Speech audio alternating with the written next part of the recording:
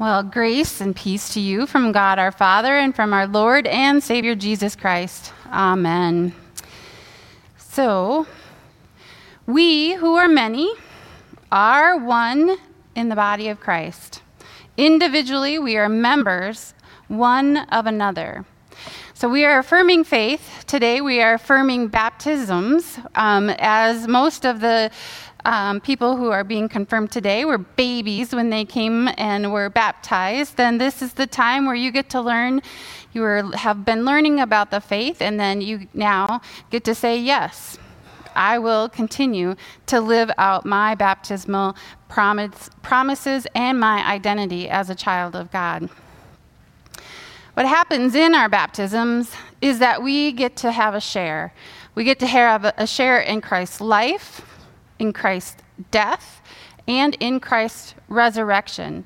So we then also are given to each other to live this life, because God then lives in us and through us in our lives. In us and through us in our lives. And so we now are the body of Christ.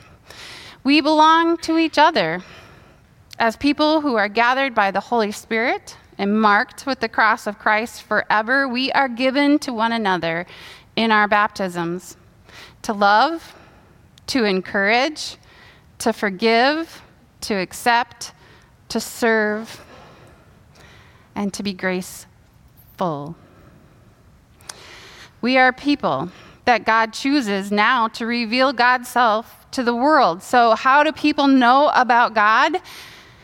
It is through the body of Christ. It is through us. It is through the church where God works again in us and through us in our daily lives.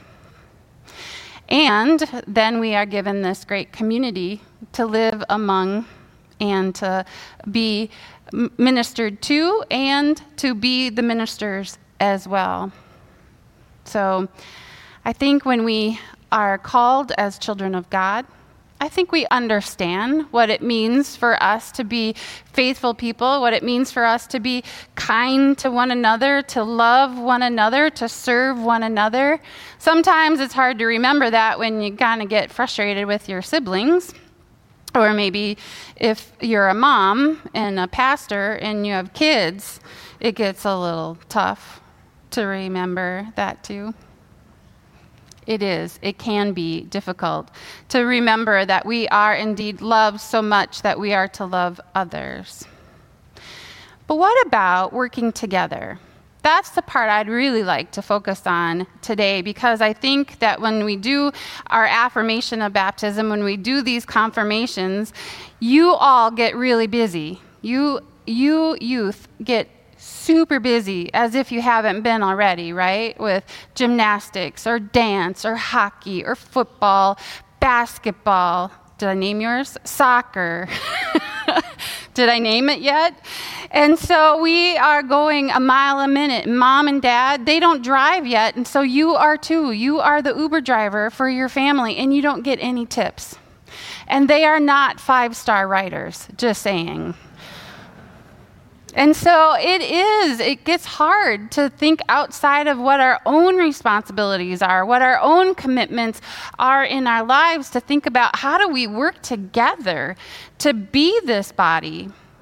And Paul says in his letter to the Romans, he says that we are to work with each other, that we belong to each other, and we don't all have it all together, but all together we have it all.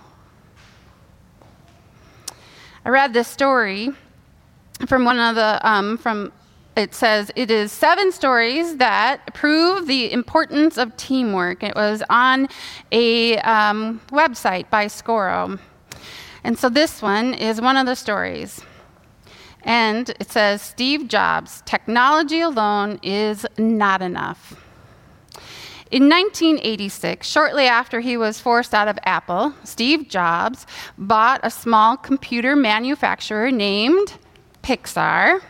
In 2000, he relocated the company to an abandoned Del Monte canning factory. The original plan called actually for 3 buildings for his company, 3 separate offices, one for computer scientists, one for animators, and one for the Pixar executives. But Jobs, he immediately scrapped it.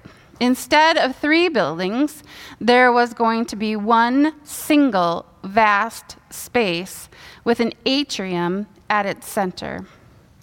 The philosophy behind this design is that it's good to put the most important function at the heart of the building. Well, what's our most important function?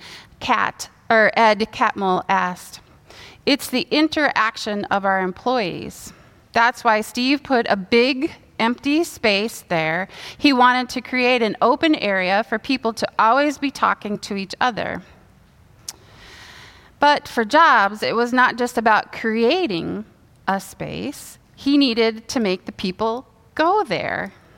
So the primary challenge for Pixar, as he saw it, was getting its different cultures to work together and to collaborate. John Lasseter, the chief creative officer at Pixar, he describes the equation this way. Technology inspires art, and art challenges the technology. Jobs saw separated offices as a design problem. He began with shifting the mailboxes to the atrium, and then he moved the meeting rooms, the cafeteria, the coffee bar, and the gift shop, all to the center of the building. Brad Bird, the director of The Incredibles and Ratatouille, said the atrium initially might seem like a waste of space. But Steve realized that when people run into each other, when they make eye contact, things happen. Even if it came at the expense of convenience, the emphasis on being together has always been a defining trait of Steve Jobs. Jobs insisted that the best creations occurred when people from different fields were connected, especially in an age of intellectual fragmentation. Create a space and then provide a way for people to interact in that space. As people of God who belong together, each of us, with our own gifts and our own talents and our own faults and our own failings, we are to come together in this space or any other space so that we can work together on serving those who are in need, who lack the basics in life, or who may not have a strong enough voice in the face of injustice, or who may be hurting and going through trials in their lives. Together, we can serve, and if needed, we may be served through our same efforts. Eye contact.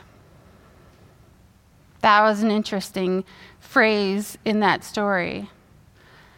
Create a space where we look each other in the eyes. So often now, we actually try our hardest not to look at each other.